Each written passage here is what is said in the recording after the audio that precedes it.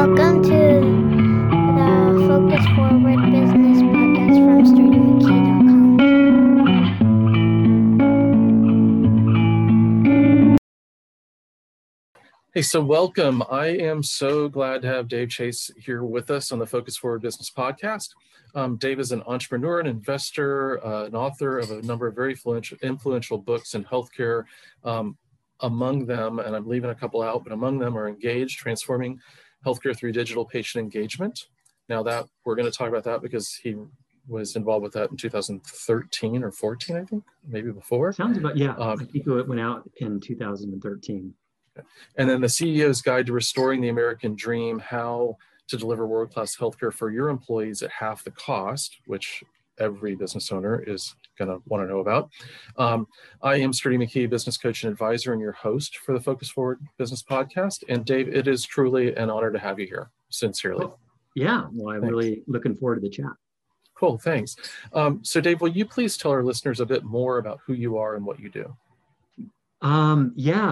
Sure. My background was in health technology.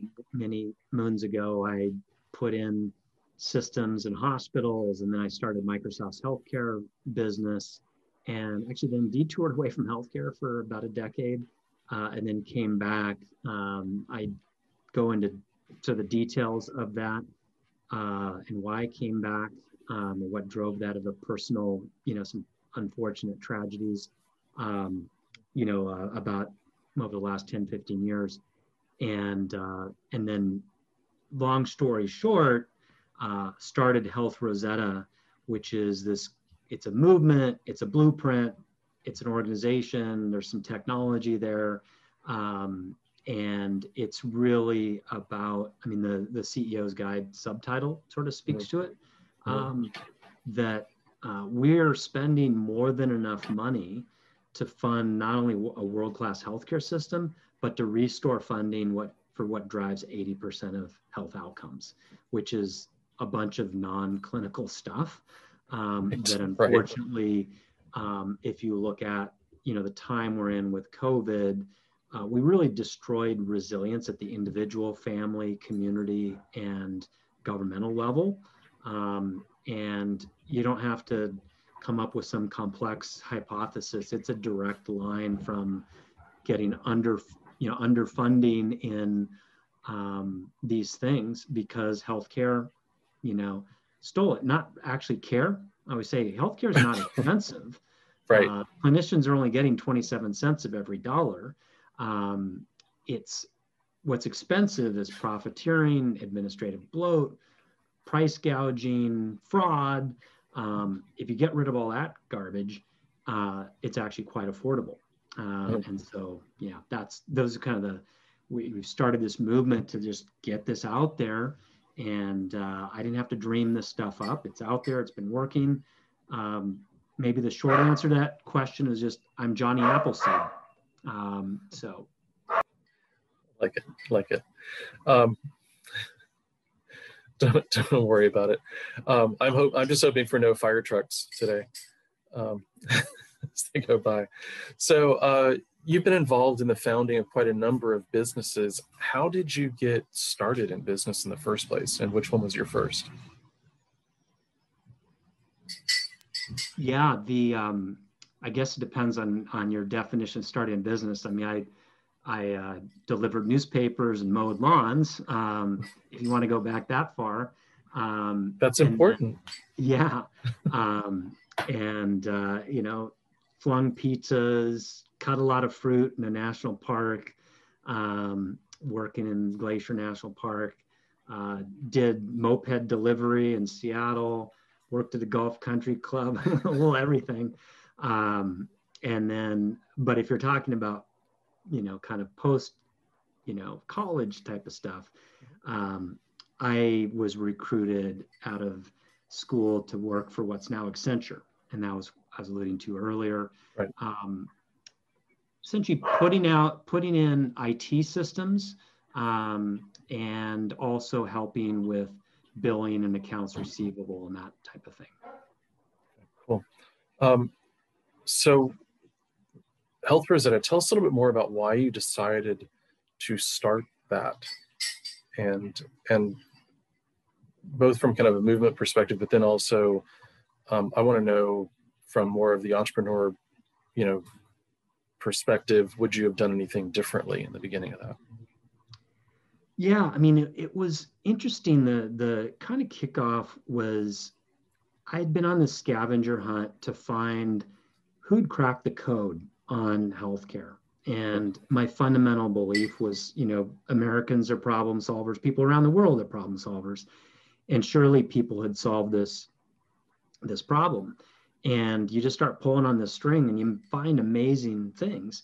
And bit by bit, you're like, oh my gosh, there's this whole parallel universe of different ways to pay for healthcare, different ways to deliver healthcare. And it's not just two people over in some, backwater doing it. It's happening. It's not mainstream. It's not the main way people are doing it.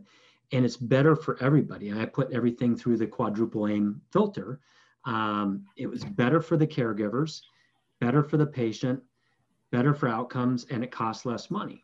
And on the other hand, the status quo is brutal for caregivers, record levels of burnout and suicide amongst clinicians. Addiction, yeah. Terrible for patients, mediocre outcomes, lowest net promoter score of any industry is health insurance, lower than cable companies and airlines. Pretty poor outcomes in the developed world. And of course, we're bankrupting the country doing it. So you have on the one hand, utopia and dystopia, and the other hand, dystopia. And it's just a marketing problem, right? Marketing problem of the century, because of course there's 3.5 trillion reasons protecting the status quo. And so as I puzzled over that, it became clear that this is a massive societal issue, massive societal problem. This is on the scale, in my view, of things like civil rights, better food, climate, energy independence, all these type of things that, eventually the politicians in DC will run to the front of the parade, but these things always get solved bottom up. And so right. I just started studying these models. What's a good proxy? I would say probably the best analogy that I could find was LEED, which is from the U.S. Green Building Council. It's basically how to have buildings built and operated more environmentally friendly. And I like that analogy because the built environment's kind of like healthcare. It's really local, really entrenched. There wasn't some magic day where all the old polluting buildings got raised and next day they're all magically green built. It was more the old waned over time, the new rose over time. And I'd found these solutions, which I called the Health Rosetta, because healthcare is kind of indecipherable like Egyptian hieroglyphics, and the Rosetta Stone decoded that. And I put it out there. I'm like, hey, somebody should run with this, and this is great. I'd kind of done my thing in my last company, and people are like, no, you should do it. I'm like, no, somebody else should do it. And seemed sort of hubristic to even try to tackle it. But at a certain point, a lot of reflection, and I realized, actually the things you need to do to have a prayer of any success, and it's far from a guarantee. Actually, I have pretty unique background. I've done prior to this, done 2 large-scale industry ecosystem shifts. First, the shift from mainframe and mini computers onto the Microsoft platform, and later on, outside of healthcare, playing a leading role in mainstreaming digital advertising and media. And turns out there's a lot of the same things you do. You gotta prove it works. You've got to establish standards. You've got to educate people. These are the things, how these things disseminate. And if you look at how does Microsoft go from being a nobody, in the mid 90s in the enterprise, especially in healthcare, to just the de facto underlying platform. There's a lot of legwork of building out a tech ecosystem that worked really well. I mean, essentially what I had started there became the model for how Microsoft went after vertical markets. And, by the time you fast forward today, there's 28,000 partners on Microsoft's platform just in healthcare globally. It's nearly a $3 billion a year business. None of these things are perfect analogies, but you pull from these things and realize, okay, how do we start tackling this? And we got to do it in a very different way, because these are 10, 20 year type problems, not, 12, 18, 24 month type problems. Right. And that's how, again, you have a prayer, far from a guarantee, but when everybody else is chasing their tail in 12-month cycles and public markets and what, a typical like carrier does, and you can play a 5, 10, 20 year strategy, again, you start to have a prayer. And that's what we're doing. Well, and you're bringing up a great point here too, because the time periods around adoption and really shifting a market are generally long. Yeah. We've seen, even the transition to cell phones and stuff took a while to go over. And then of course, accelerate with the touch screen and all that kind of stuff. But I was fascinated, just to share with you. I was in an auto museum when I had a client visit a couple of years ago in Michigan, and went to this auto museum, and it was mostly around, Ford and Chevy and GM and all that stuff, right? One of the few foreign cars they had, though, was the first car. And the first automobile was made by Mercedes-Benz in 1886. Okay. And it fascinated me, because the first cars you really saw in the museum that people were using of any type looked an awful lot like it. And we're talking 1904. Yeah. And it was 1912 before there was really any kind of mass adoption. And I'm like, something as revolutionary and as integrated into our society and just daily use as the car, the automobile, still took 30 years. Well, you think about the dynamic there. You had to have people who knew. They're basically early owners had to know how to basically be a mechanic, let alone roads. They're designed for horses, not roads cars. Were a big deal. All those, and it's interesting, that a little different, but I've used this analogy recently of these type of plans that we're seeing disseminated now. Like, we've already had Lewis and Clark. Like, there's people who've been doing this for actually over 20 years. And then we've had the Oregon Trail.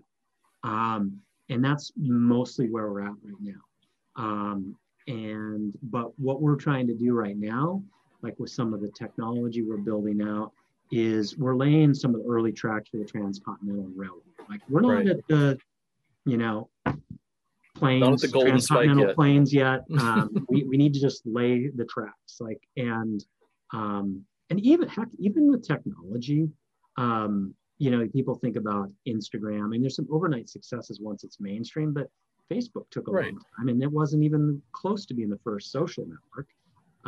Microsoft and the enterprise, it was basically, before it really started making real money inside of Microsoft, that was 10 years into when it was getting built. Now, some of that was before it even came to market. So even in tech, which moves pretty quick, that was about 10 years. Lead, 10, depending on what you define as mainstreaming, it was a 10, 20-year journey. And so, I got to do something to keep me off the streets. So what else am I doing? So I may as well take on something. I mean, my family's happy, except when I talk too much about healthcare, like keeps me out of their hair. So why not tackle something that's, I knock on wood. Hopefully I live a long life, and I'm one that wholly believes in the, it's better to have a job than not have a job, but it's better to have a career than a job, but it's much better to have a calling than a career. And once you have a calling, it's the old cliche, you don't work a day in your life because you're loving what you're doing. And I remember having lunch with one of the leading cardiologists came up with the artificial heart valve. He was 89 when we had lunch a few years ago. He's still going full bore and having a great time, so that's to me a good model to follow. And I got a few years to go before I'm that age. Yeah, I love it. And for the business owners out there too, I'm not the biggest Steve Jobs fan in the world, but there's a quote, I think it's in Scaling Up or maybe Good to Great, I forget. But where he says it's amazing how many overnight successes happen after 20 years. Yeah, exactly. Just like, yeah. So stick to it if you're out there. So you just published a book and you might be developing a documentary. So yes. Can you tell us a little bit about those? Yeah. The book just came out called Relocalizing Health. And, it's premised on this idea that, health, like I sometimes talk about, like our healthcare system is the pre-Copernican view of the world where hospitals and carriers are the center of the health universe. That's not the case. Like the center of the health universe is mom, dad, home, neighborhood, community, and it fans out from there.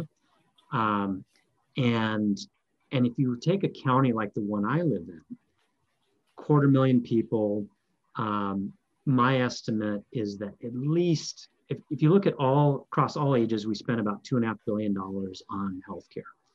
At least $1 billion of that is extracted out of our local economy for something that's fundamentally local. What's more local than an interaction between a patient and a PT, a patient and a doc, patient and a nurse?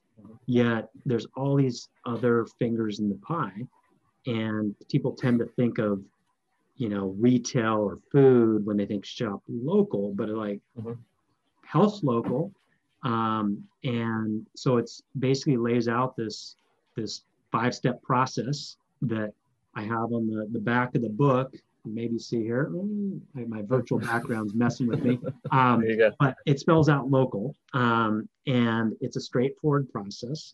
And this is the way that bit by bit, people not only slow the hyperinflation, but they actually reverse it. These organizations are spending 20, 40, even 60% is now the high water mark, 60% less with superior benefits.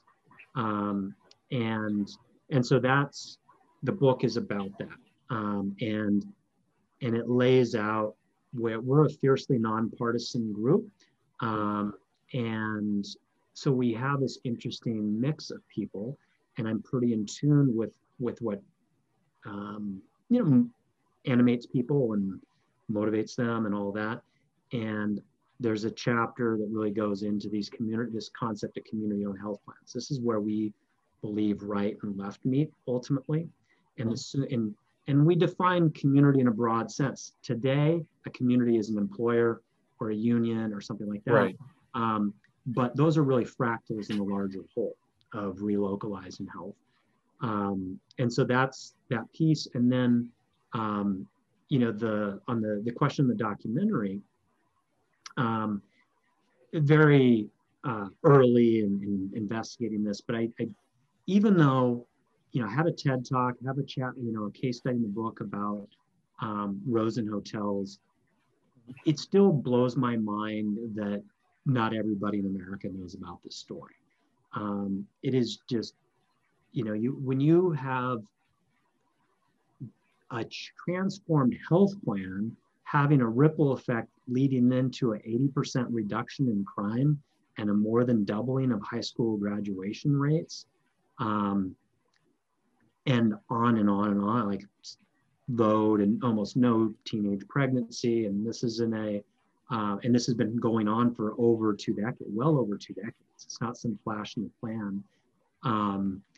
It is a microcosm of what we want. In fact, it could be.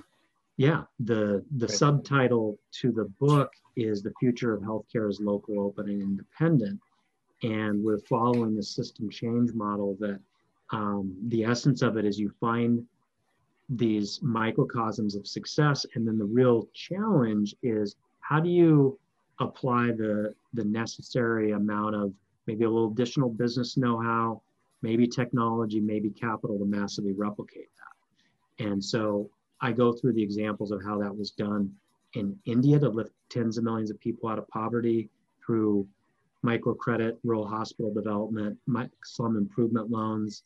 In the US, key part of this food system is wheat and what's going on there. There's some real interesting analogies that we're now bringing in here that go through that give me real hope that it's tough, for sure.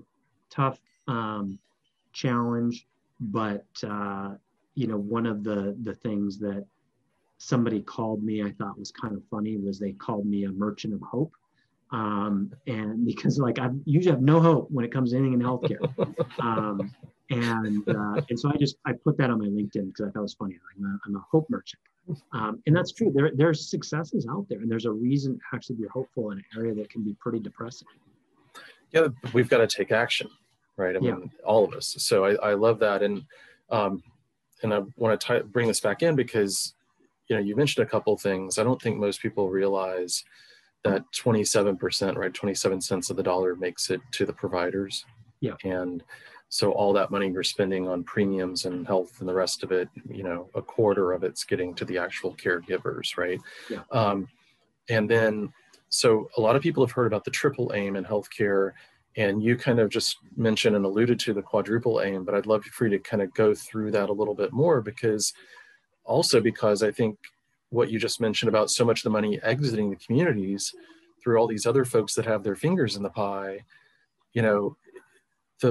I know patients and employers are frustrated, but being a former provider, I know that providers, and this is something I think the employers ought to also realize, so many of the providers are incredibly frustrated as well. And it's not because of the rules that they made. They wouldn't design the system this way. They're just trying to adapt to it, and it's a dysfunctional system. Yeah, and unfortunately, unlike other, highly educated professions, your lawyers, your accountants, your engineers, because of some of the medical culture, because obviously doctors have a particularly unique role in this, and they sort of set the stage, I think, for all of the clinicians. Back when healthcare costs weren't a big piece of the pie, there's this ethos: don't worry about the cost. Don't worry about the costs. Right. Don't, mess your mind up with that stuff. And the reality is today, cost is a comorbidity. And so if you don't take that into account, and you prescribe some action or medication or whatever that's not aware of that, you're basically, you're failing from day one.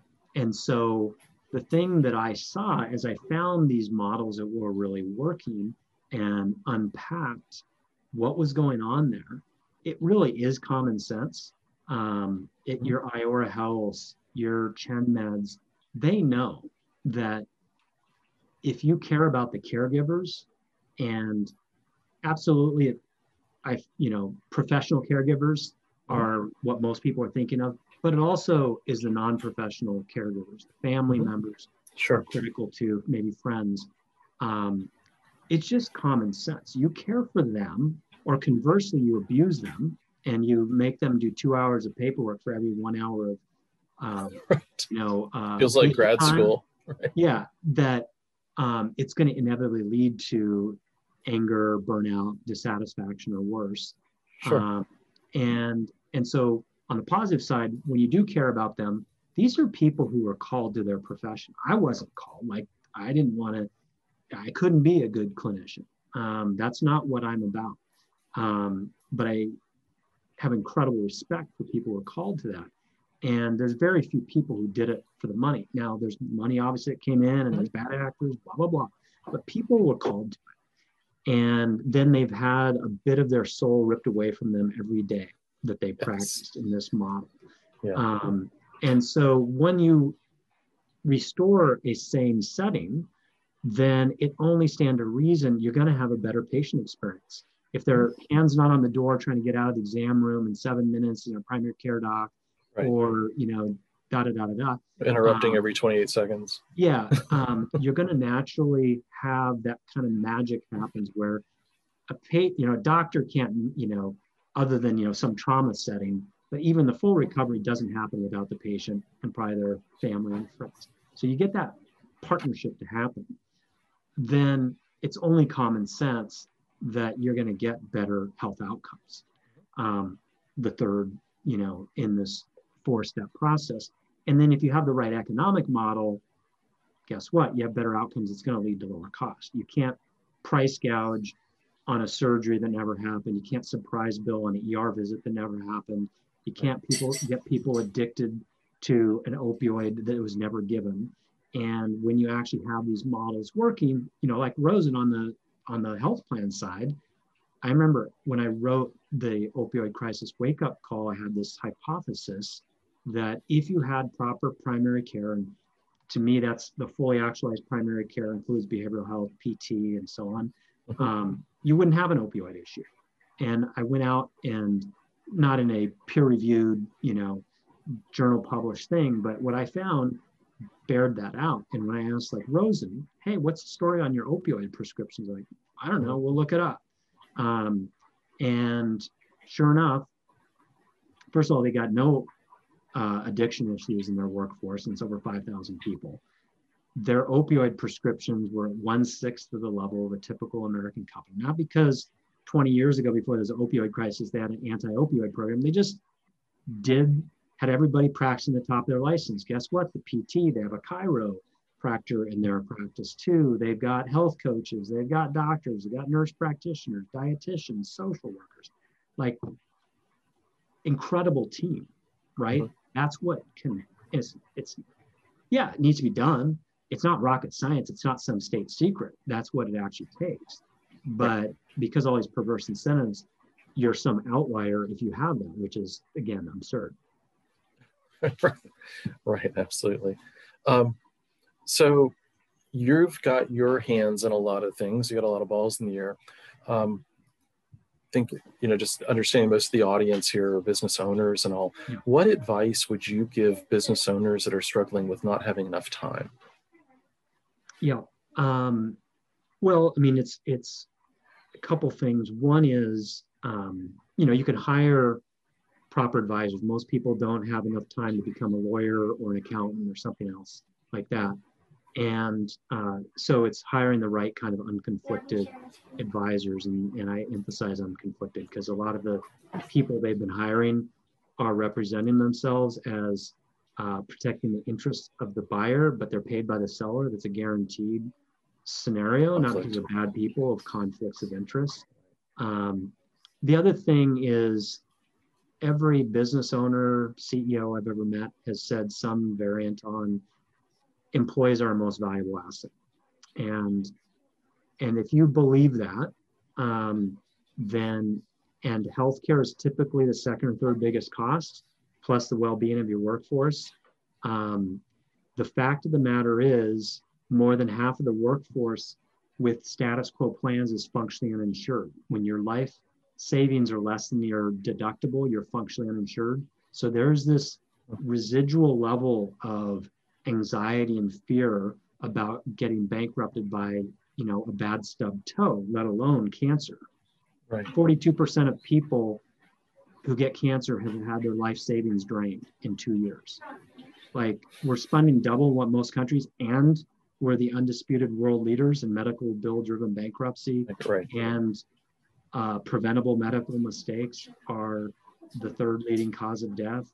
And the opioid crisis isn't an anomaly. It is our healthcare system. So our status quo system is not innocuous. So you are putting people in harm's way psychologically, financially, physically, medically, when you don't address it, even when you don't have time. So we've got, that's the tip of the spear for us, was finding the great benefits advisors that you could trust, have the proper disclosure.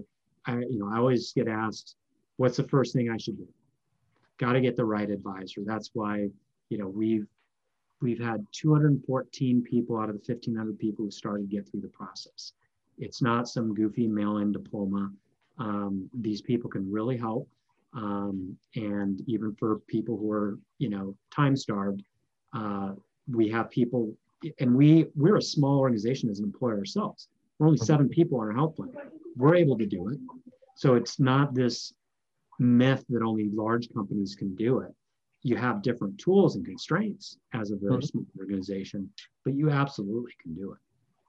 Well, I like that too, because you're bringing out the whole concept. I think too often people think, and particularly small business owners think about delegating, meaning delegating down, like giving it to frontline workers or somebody. And what you're talking about is in essence delegating to experts, that you've hired maybe even outside the organization, but you're that can go every which way, every direction. It's not a one direction or unidirectional kind of thing. So, great point. So from the business side, with you guys, I once heard somebody describe business as a problem. It's just what problem will there be today? So not just for the rest of us, but what are the challenges that you're facing as an entrepreneur? What are you dealing with? Yeah, what do I deal with? I would say it's really figuring out a market failure that exists right now. And the market failure is, we know that as I mentioned earlier, the lowest customer satisfaction of any industry is the health insurance industry. Right. Yet you have this sort of Stockholm syndrome dynamic where people are like, oh, but that's safe. I don't want to disrupt people. And I try to disabuse them of that notion. It's like, first of all, I'll tell you what's disruptive, all the stuff I just went through, right? Right. And, being the undisputed world leaders in medical bill-driven bankruptcy, these types of things. So the status quo is not so innocuous, but really, and on the other hand, we have all this track record, small companies, large companies, rural settings, urban settings, public, private, every corner of the country. Like, we know it works. And then how do you get these people to do it? And part of it is, a little bit the last question, where people are time starved. They see themselves in another business, even though they are in the healthcare business, whether they like it or not. And generally, they've delegated to HR, and they should be in the loop. But typically, the CEO said something to the effect of, keep our people happy, don't get us sued. And then later on, don't get us, bankrupt. And the HR people have all kinds of issues that they have to attend to, talent management and training and OSHA, and they're typically not the most analytic, hard driving people. So they're sort of perfectly in the position to get taken advantage of. And back when it started, healthcare was a small thing, and the power of compound interest made it a big thing. And so there's this legacy. And so it's how do you overcome that market failure where we have this thing that's so much better for everybody, patient, business, clinician. We have this disaster on the other side, yet people are still kind of married to the disaster. And so that's what I puzzle over. I mean, that's one reason I do the books and exploring the documentary. That's why I consult to a popular TV show to sort of change the zeitgeist of, the medical drama genre has shifted over the last 2 years because of The Resident on Fox. They're actually addressing the business of healthcare. So you see Grey's Anatomy and some of these other folks actually change. So that's not the silver bullet, but it's starting to get some people, particularly millennials, right? The largest generation in history. The oldest millennials now 40, right? They've left the invincible stage of life. They're having kids, they're having their own health ailments. Maybe they got elderly parents who are having health issues. And pretty much everything about a healthcare system is designed as a polar opposite to what they want and value. And so, again, another market failure where if we can address that, we can actually have something that they want and value. And guess what? Ultimately, all of us want and value generally what millennials want. They drove smartphones and social media and better food, so-called big food and big soda that had some of their worst earnings, thanks to millennials recognizing these, garbage they've been consuming isn't doing them any favors. And so that's really the conundrum. And so that's where some of the media comes in. But, that's a conversation I was having an hour ago, right? We're having this discussion. Okay, how do we really unpack this buying journey? How do you get people to flip? Now, some people are ready, and we can help out. We just launched, we're sort of soft launched a program for employers. It's just an education program. That's $99 a month, no long-term commitment, just to kind of level the playing field. So these type of things of, once you see it and understand it, you can't unsee it, and then you kind of have to do something. But they've been fed so much bad information. And even just like people were like, oh yeah, healthcare costs go up every year. Like, no, actually healthcare costs haven't gone up. Healthcare prices Premiums go up. But if you actually look at the real market, and the real market is actually quite large now, and the real market defined by direct contracts between purchasers and healthcare delivery organizations, or the cash pay market, in the era of high deductibles, these are big markets. Prices haven't gone up in 5 to 10 years in that market. And so, that's a thing also, to decouple these things. Because again, you've been on the delivery side. It's not like PTs or docs or nurses are paid fundamentally different than 10, 20 years ago. No. Maybe some with inflation, but they're not paid fundamentally different. It doesn't explain the premium increases.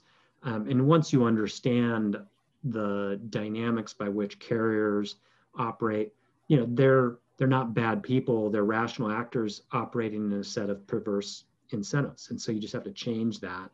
And, obviously there's a lot of rooted interest in it, but that's where you have to start unpacking it.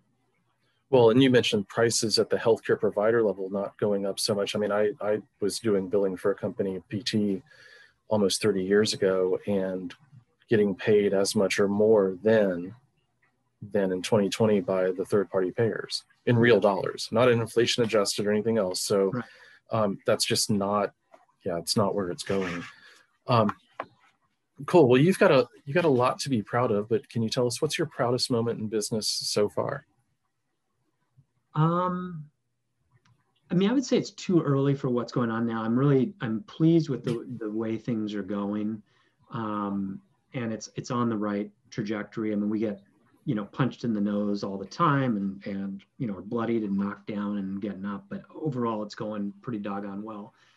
I would say the thing that's probably given me the most fulfillment, that, sort of the book has been written on, if you will, is the partners that bet with me and us early on in the Microsoft healthcare journey, seeing them thrive and wildly succeed because they bought into, what we were doing at that point. And that, Microsoft's making almost $3 billion in that, but you could probably at least 10x that in terms of the companies around that ecosystem. And that sometimes gets forgotten. They created a lot of opportunity, and there's a bunch of other people who, of course, contributed to that well after I left. But I set it on a good path, and I bump into these people, and occasionally I'll see in somebody's, bio on LinkedIn, I was, a board member of the Microsoft Healthcare User Group, and they have no idea that I dreamt that thing up, and there was a reason I dreamt it up, and it became such a big force that the HIMSS organization acquired it. And so it's, those are your kids and grandkids are sort of, it's a long enough time has passed. So that's probably professionally the stuff beyond having developed people in their careers. I love that part of it too. I was just on the phone with actually a person working for a guy who worked for me early in his career.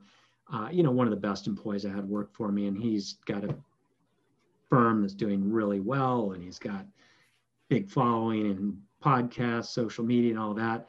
And to think that I played some role in that, those are gratifying too. No, that's cool. That's cool.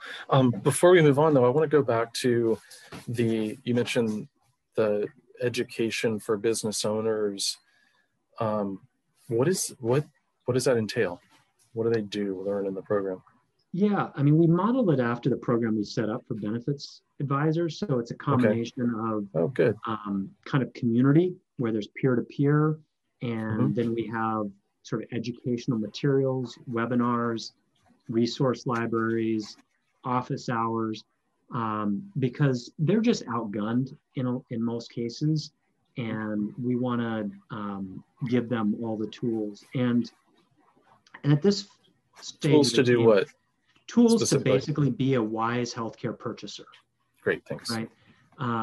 And they're not as an industry right today. And so, but they're also like the advisor program, they're going to be co-creators. So we have, here's the 10 things that are part of the program, but I would be surprised if we're doing exactly those things 2 years from now. It will be clear, and we have our ideas, but we're also sort of humble and have our metaphorical clipboard in hand, like, what do they really need? And like, the book that just came out, I've got a whole section on change management. It's not just about having the right puzzle pieces of the health plan.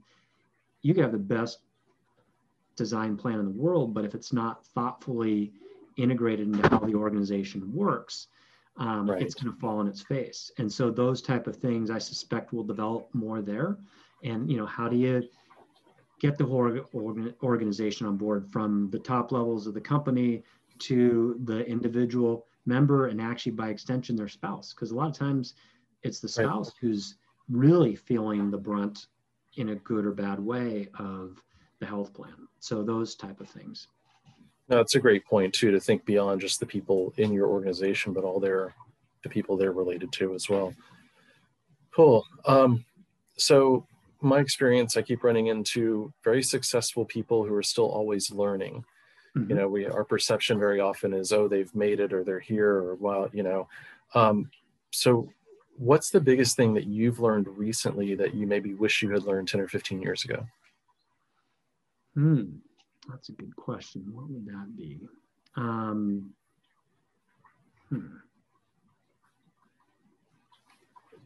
I think that it's some of the, it's kind of boring stuff that underpins these plans, that there's this notion of regulatory capture that you'll sometimes hear in industries, healthcare being a good example of that, where there's so much lobbying money that up and down the line from local, state, federal level, they've the incumbents have captured the industry. And that's a real thing. Just as much of a force is what I would call contractual capture. And so you kind of indirectly experience that, right? Particularly PTs, they're kind of one of the last to get fed at the table. So they get the table scraps, even though they're such high value. And the contractual capture is so deeply embedded at every level of contracting up and down the line that I didn't fully appreciate just how insidious that was. And there's probably entire buildings, the equivalent of entire buildings filled with attorneys working for carriers and PBMs, and that are just stacking the deck against everybody. And so understanding that and what to do about that is something that I had no notion of whatsoever as a person, even though I was in healthcare. And even as I started going down this health plan thing, because it was just follow the money. Like, that's kind of put me on this journey of like, there's all this dysfunction. You can get to the root cause if you ask why enough. And that's what led me to health plans, is just the way we purchase healthcare in this country is brain dead. That's the problem. And then why is that? I write about that in the books. And then what do you do about it? How do you reset? Right. And that's where it gets into all this, I hate reading contracts, and there's a reason I'm not a lawyer. But thankfully my co-founder is a lawyer and was a securities attorney at that, and understands fiduciary duty and understands these type of things. And so it's a nice combination there. So yeah, I'd say that's probably it's a very kind of wonky, in the guts type of thing. But if you want to change the industry, you have to change that whole contracting infrastructure at every level, between a provider and a network. There's all the things with the carriers, and then the different people who are like the birds on the hippo that feed off of that, and then what drives their behavior.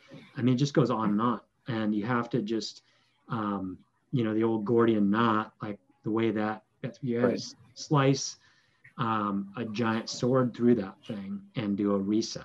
basically. What's to stop providers with, at least with a critical mass, a number of people, from directly contracting with employers, particularly self-funded employers?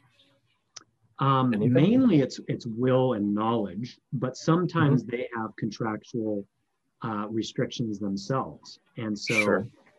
Again, there's always ways to work around it. And you see providers who have a particular restriction. Well, most like particularly doctors, practice under multiple tax IDs. And so there can be other tax IDs that can be set up. So there's almost always a way if you have the will. But most have just surrendered and just like, Right. okay, I'm just going to like bend over and take it. And are I'm going to run out the clock and retire. You know what? I'm just going to leave clinical practice. I'm just fed up. And so, one of the recent success stories was a manufacturer in Great Falls, Montana, that took their spending from $8 million, over $8 million, to under $3.5 million while benefits improved. Massive reduction. Sure.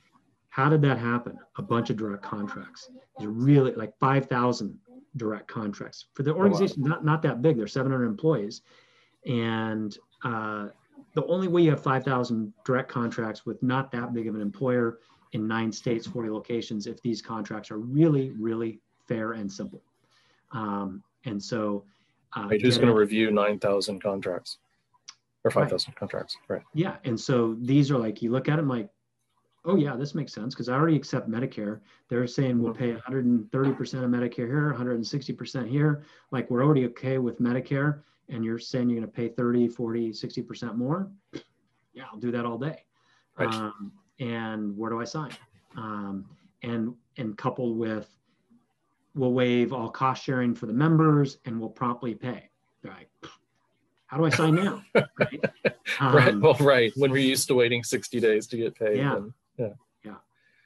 No, cool. That's awesome. So aside from the books you've written, okay, would you maybe share one of your favorite business books or one you're reading now and why it's important?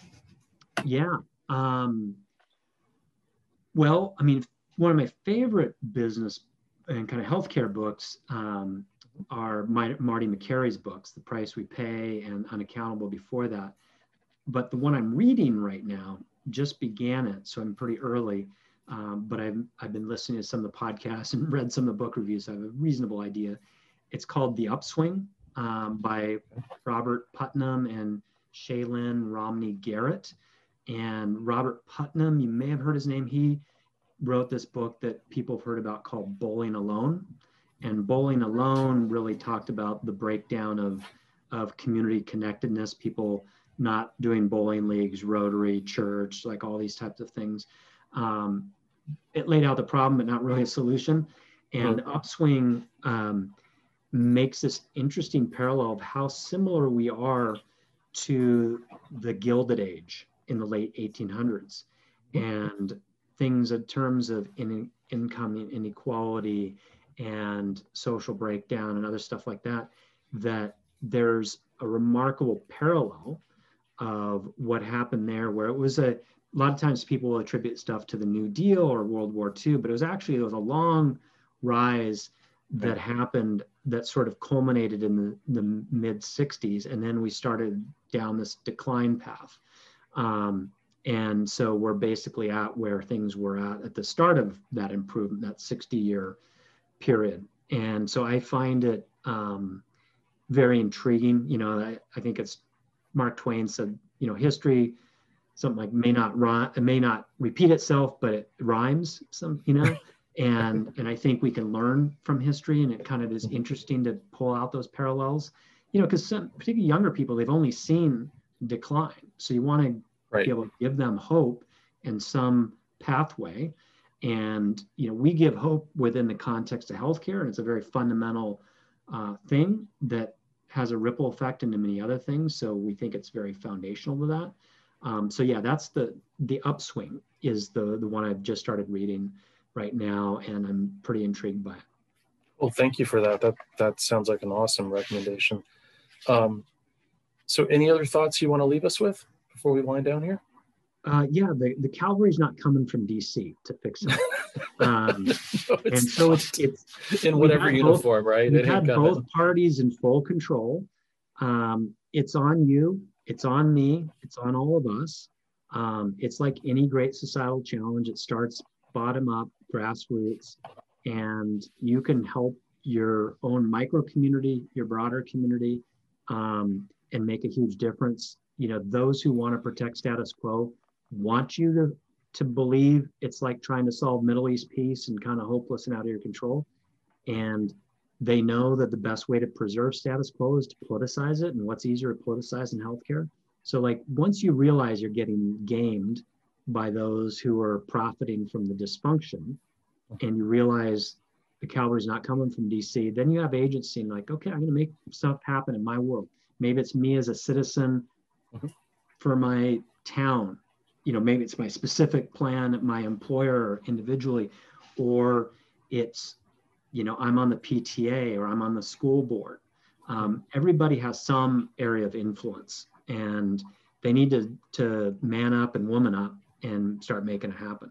Because I believe it's the greatest, our status quo healthcare system, in my view, is the greatest immediate threat to our country. And we got to do something about it now. Oh, well, thank you for that, Dave. I appreciate it. Thank you for being here. I'm processing myself, but trying to think through it. Thank you so much for agreeing to do this. Really do appreciate it. I'll be doing a little bit more of a write-up and the links to the books and all that stuff in the descriptions. So thanks everybody for listening. And again, thanks for being here, Dave. Yeah, my pleasure. Really appreciate the opportunity. Thank you for listening.